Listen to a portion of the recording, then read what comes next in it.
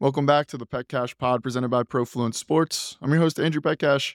We had another great conversation today in my series where I interview founders, investors, athletes, and the smartest people in sports.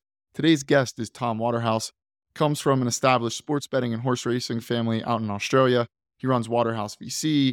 He started TomWaterhouse.com, which got acquired by William Hill, and they've done a bunch of awesome stuff in the sports betting space. We got a deep one. If you like sports betting, horse racing, a little bit of crypto, where the market's going, US, Australia. Fascinating conversation, a lot to learn. Tom's very knowledgeable. He lives, breathes, and just loves sports betting. You can hear it in his voice. We talk about that a little. And you'll get a lot out of this one. I certainly did. But without further ado, Tom Waterhouse. Let's dive in.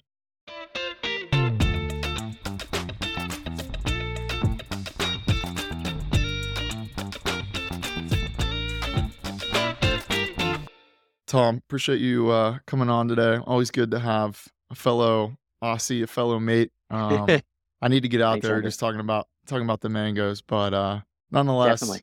we won't be talking about that here. We'll dive into a bunch of interesting topics. So thanks for coming on. No, thanks, Andrew. Thanks. I want to start here. Give us the background. You're doing a bunch of cool stuff, which we're going to get to, but set this up for us so we can get some glimpse of everything that's taken place before what you're currently doing now. Yeah, cool. Okay. Well, look, my great-grandfather was a bookie, taking bets on horses in the 1800s.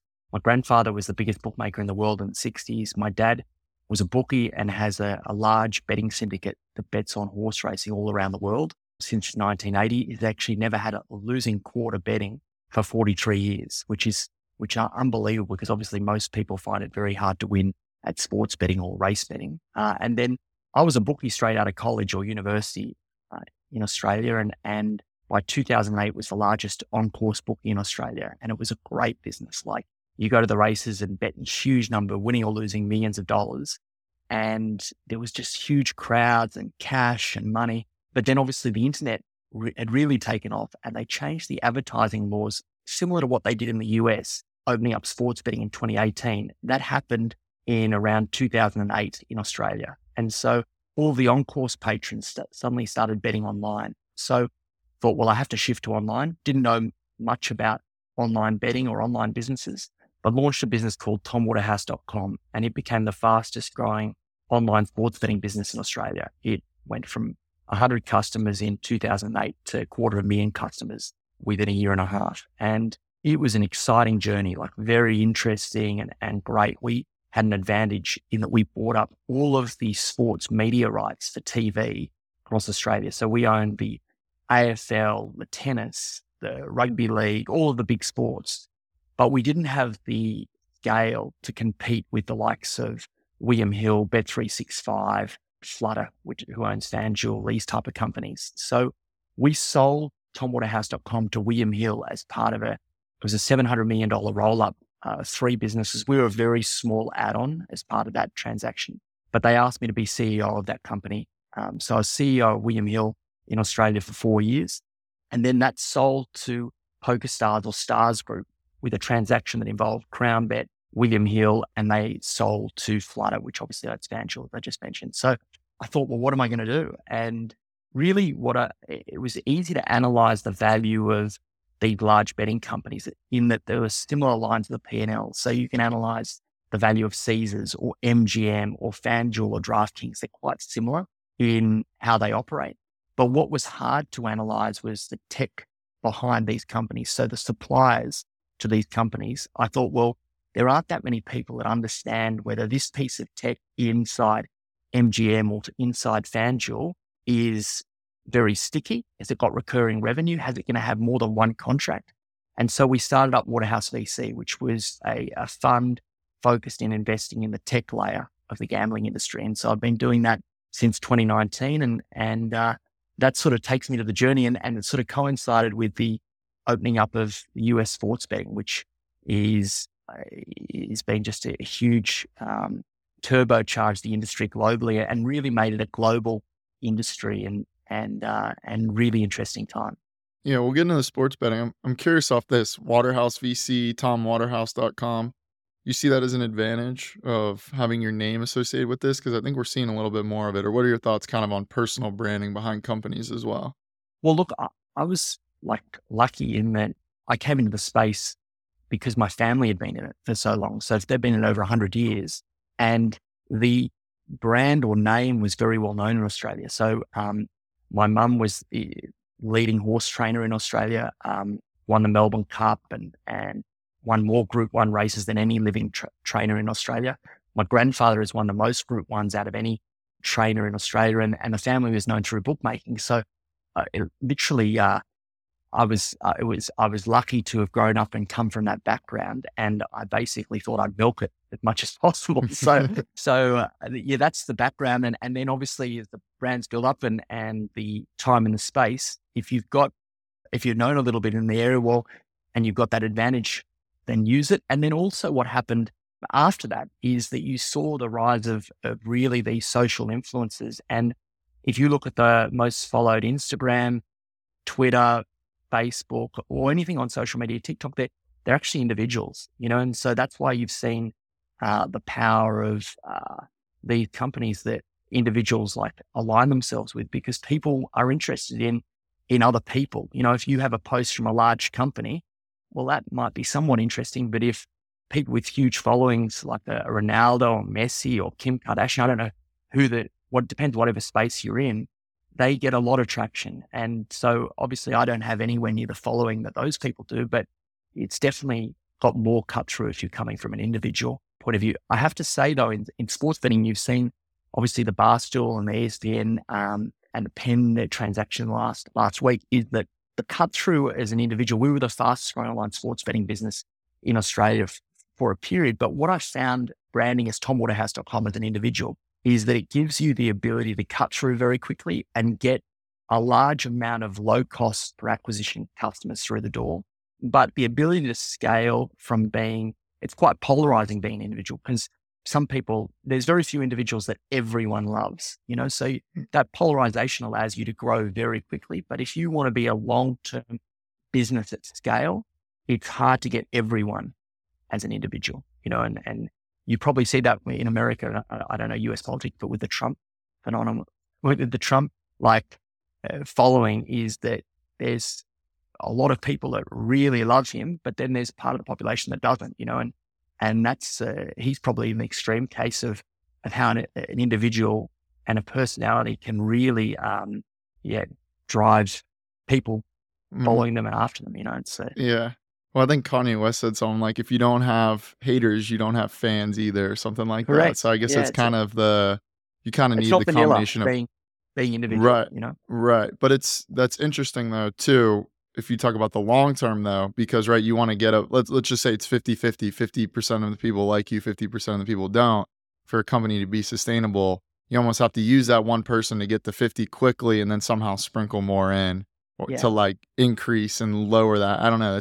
It's interesting, just thought experiment around brands and people involved. There was a lot of, even though we got a lot of customers as an individual brand, there was a lot of people that said they would never bet with the brand. Do you know what I mean? And if you have a mainstream brand, that might be a lot higher cost per acquisition, but they actually have 90% of the market they can go after. And but there's definitely individuals out there that are that sort of everyone loves. I think in Australia, Hugh Jackman. Who doesn't like Hugh Jackman, but yeah, it is tougher as an individual to get to the mass scale. Right. And you brought up the US and Australian markets a little bit. What learnings are you taking from Australia that you've had from, before with your family for hundreds of years, and now into these US markets that are only 4 years old and still really in the early stages, with Texas, California, Florida still not even legal, the largest states? Well, the regulated markets are very similar. So you see that in Australia, the people that actually dominated the Australian space and took the largest market share were from UK, and they basically took the blueprint of what happened 10 years earlier in that market and said, well, this is how we run an online business. This is how we get to scale. This is how we manage the regulatory landscape. And then you've seen in the US, the largest operators in the US, you've seen the likes of FanDuel, owned by Flutter, listed on the London Stock Exchange. You've seen the deal that Entain has done. You've seen PointsBet come into the market there from Australia. You've seen that people from other places have come and said, look, this is how we've seen and what we've seen before. let's try and add some expertise and come into this market, and they've had success. And so it's a similar playbook. Also, Australia is quite similar in that the largest sport in Australia, even though it's not on mainstream television, is basketball. So it's more popular than Aussie rules and rugby league and rugby union. Basketball's the number one betting sport here in Australia. So I think there's definitely a great knowledge of sports betting in Australia and how that played out in the US, and also the regulatory landscape in terms of what the taxing environment looks like, how to manage that increasing tax environment, and also what the restrictions and making sure you've got the right safety measures in with players, making sure you're working with the regulators. All of that's happened. Yeah, that's interesting. And you brought up even the ESPN a little bit and their partnership with Penn now. They have, I don't know, they have betting odds, previews. I'm trying to think of what was in their press release, but what's that look like even compared to the Australian market? Like, are we starting to see some of these new products enter the US markets that were in Australia first? I know micro betting's getting hot now. It seems like there's still a lag effect. Yeah, look, Australia is at a disadvantage in terms of lending product in that it doesn't allow in-play sports betting online, and it doesn't allow gaming online. So, but you see that the market leader in UK, America, and Australia is Flutter. So you've got in the UK, you've got Paddy Power, Betfair, Sky Bet, part of Flutter.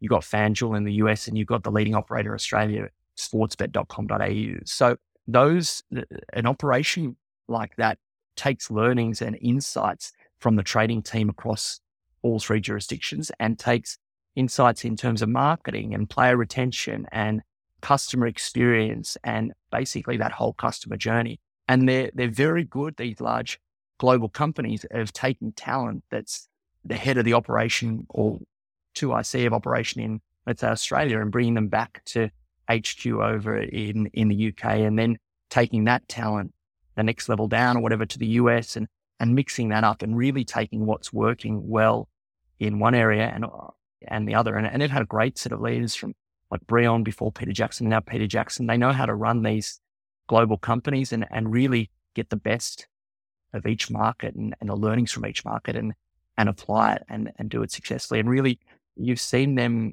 take advantage of their scale and they call it their flywheel effect of really plowing it back into improving it at all ends, and it becomes self-fulfilling. I know when they came to Australia, I thought, how are they going to apply what they've done in the UK?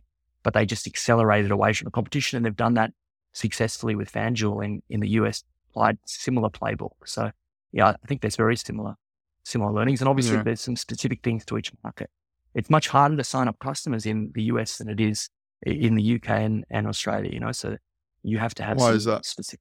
Because each state is different. Obviously, if you sign up one customer in Australia, it doesn't matter where they are. So each state has different rules. And in terms of like, if you bet in Australia and the UK, it's not a tax. It's not taxed if you're a puncher in those places. So in terms of like social security, like in terms of banking details, in terms of taxing, in terms of like the products you can offer across states, if you sign up a customer in Queensland, they can bet with the same app and the same user experience and the same marketing across New South Wales or Victoria, where it's completely different to if you're in New Jersey and New York. One offers gaming, one doesn't, and different tax rates, and it's just a bit more complicated.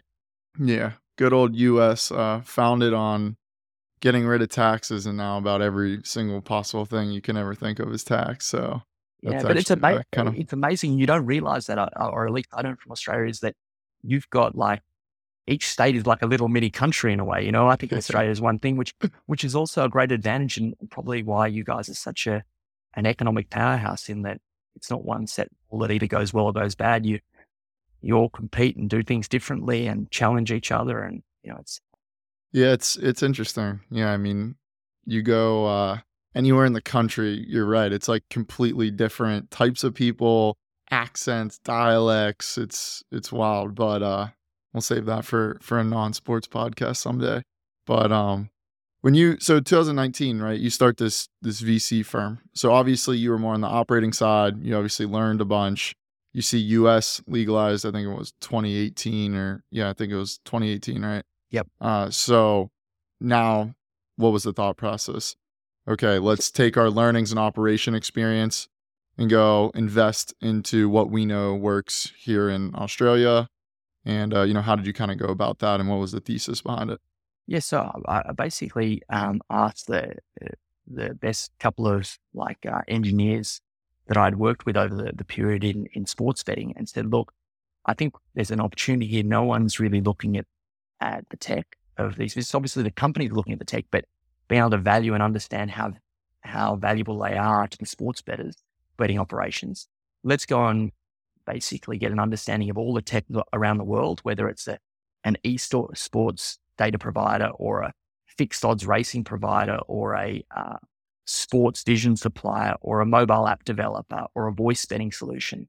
Let's go and look at all of the tech that's basically out there and maybe have one contract or two contracts with a European or UK operator. And let's see if the tech behind it is actually good enough and can be applied to other markets. So it might not be just the US. The US is really the fastest growing and most exciting, but it might be the crypto market, or it might be the Africa opening up, or South America, or even expanding it into operators into Australia or further operators in Europe and UK. Is that often there's these young founders, and they don't have to be young, but founders, and they've built some really nice piece of tech, and they've got one contract, but haven't got the blueprint of how to scale the business and also how to expand it beyond its area that it's in at the moment. And I saw that when I started Waterhouse.com, is that I knew that I wanted to be in that space, but I didn't have a blueprint at all or understanding, because I hadn't come from an online sports betting background, of how to scale it and what actually to do. And so we learn on the run, but there was a lot of leakage and a lot of stuff that we could have not done if we just gone, well, that's the blueprint of what to do and how to do it. And so I thought that can be applied to a lot of the suppliers. Look, these are the types of contracts you should negotiate. These are the people you speak to. This is what's in it for them. This is how to cut through the product roadmap. So these large companies, they have maybe 300 to 500 products on their product roadmap, and they may be releasing 5 new products a quarter. So how do you get on to them releasing it? Because for them, a large operator, if they just improve the bet slip or the sign-up process, or make just a slight tweak to the customer experience with their existing database of X million clients, the revenue uplift is significant than trying to trial a brand new product. They have no idea whether it's going to take off or not. So how do you get around that mindset to actually, for them to try it, to put some marketing dollars behind it? These are all things outside just building great tech. And so we thought we'd go in with that and just basically look at all the tech out there and what was interesting. And that was our focus. And we didn't know any other companies doing it. Like, we knew a stack of companies analyzing whether Caesars was value at X times earnings, but not the tech. Are there any pieces of tech now that you're keeping a close eye on or you find interesting? Because it seems like there's a lot of new technologies sort of at least built around sports betting, from analytical tools to all the sports book in one place. I'm seeing all these, they all have names, TikTok for sports betting, or, whatever. They all kind of label. Are there any that you find pretty interesting? So we're in a voice betting solution. So voice betting and text. So for instance, the sports betting look and feel is very similar to maybe Google, 15 years ago, where it's gone now to just, you simply type something in or you say it by voice. The sports betting user experience, whether it's in the UK, US, Australia, it hasn't had huge change. It's the same layout. So we think that's quite interesting. We're in data providers for esports, for fixed odds racing. We're in sports betting platforms, building for smaller operators where it's not large buying costs, so taking percentage of revenue. We're in businesses that do managed trading services, so take out the trading functionality of these large companies.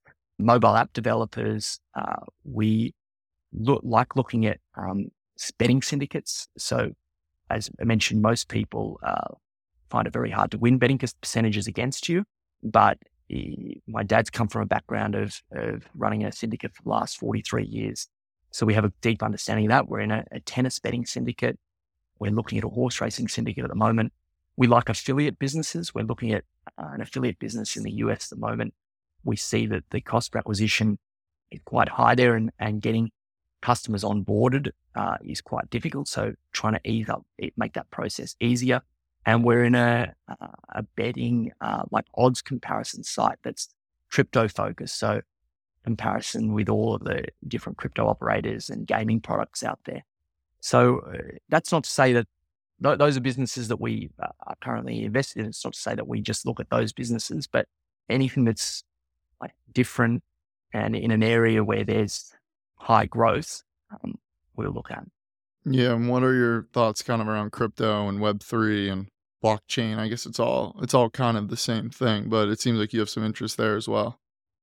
So I only know one thing, which drives my wife crazy because she thinks I'm ultra boring, but I only know betting. So my interest in the crypto space is really that we've just seen unbelievable growth in the crypto space in terms of betting. So you see the largest operators in the US are growing revenues at like 90%, 80, 90%. And that's amazing. You know, for a regulated market, it's incredible the job that FanDuel and DraftKings are doing. But the crypto space is just been amazing. The growth that you've seen there with the likes of stake.com, sportsbet.io, and it's really just the beginning. So like there's 100 online sports betting companies in Australia in a market that's $30 billion market. And that's not even with like, that's including like gaming, which isn't online and not allowed by those sports betting operators.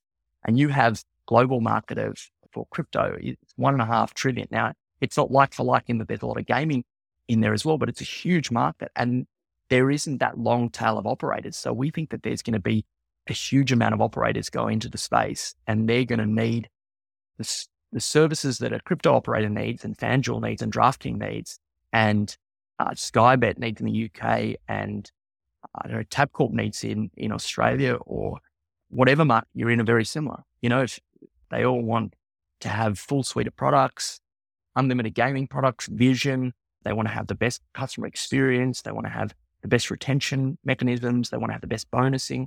So yeah, we think it's very exciting because high growth it is, not because I have a particular understanding of whether Bitcoin or Litecoin or Ethereum, I wouldn't know in terms of that.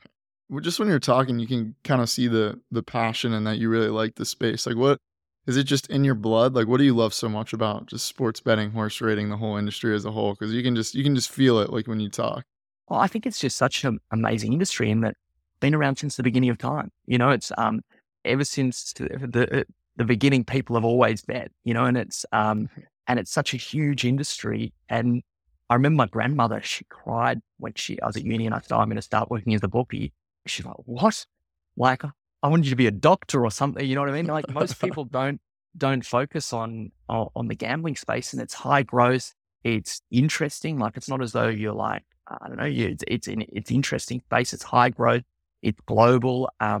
And yeah, it's just it's exciting space. And I'm lucky that I've come from a background that I've lived and breathed just this one sector. You know, like I literally, with my grandfather and my dad, talk about betting all the time. You know, so it's good.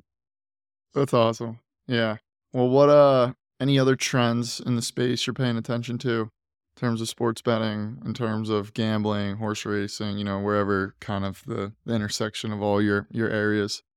I think the most money is being made in the crypto space. These crypto operators are doing really, really well. And I think also it's like finding a needle in a haystack, but if you can find an edge and factors the market don't appreciate and find an edge to win at betting, well, it's highly lucrative because you're dealing against most of the market that's doing it as entertainment.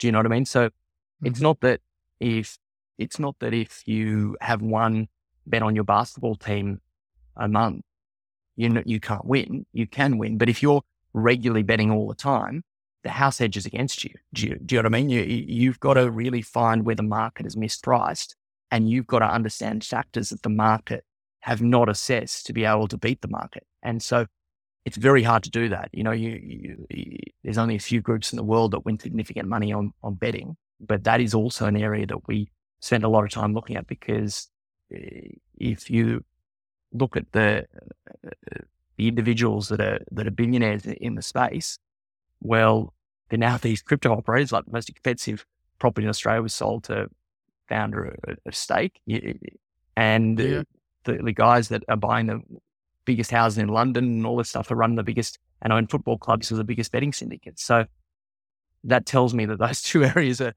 pretty lucrative, but that we don't only look at them. We'll look at anything that we think is exciting. And I think in the US, I think it's really exciting time for sports betting, because I think the sports are going to do so well, both from a user engagement point of view, from a taxing point of view, and extra income and revenue. I think and I think also the media companies in the US, it's going to be lucrative because they're huge advertisers. Everyone's searching for scale. You still got half the US to go. And yeah, it's a really exciting time for not only the operators, but the suppliers and the industry that's linked, like whether it's sports betting industry or the media industry. The US it's got a long runway of growth and exciting times ahead of it.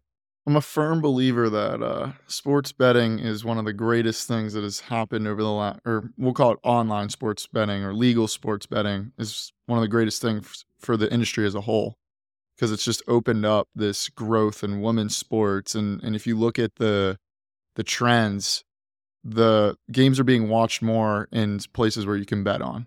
And so like that's fueling women. So it's like honestly one of the greatest things. Yeah, there's concerns that people have, right? Because you can get too entrenched in this, but overall I think it's amazing and just brings everything, and we see more, and pickleball can be huge because you can bet on it, or whatever the sport is.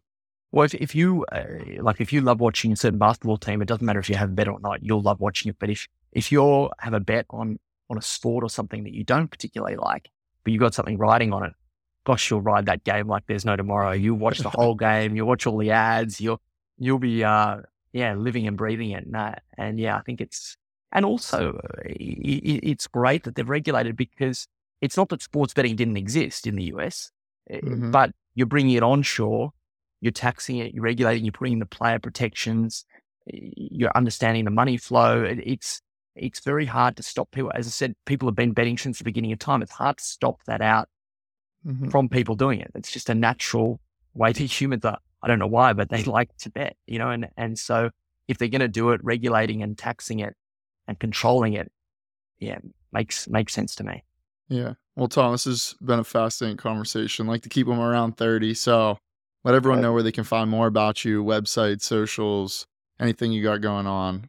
Let us all know here where we can check it out. waterhousevc.com. You're more than welcome, please. We send out a newsletter each month on what we like. So more than welcome to come and check it out. Cool. Love it. Awesome. Thanks, Andrew. Thanks, Tom. Appreciate it. Bye. Bye-bye.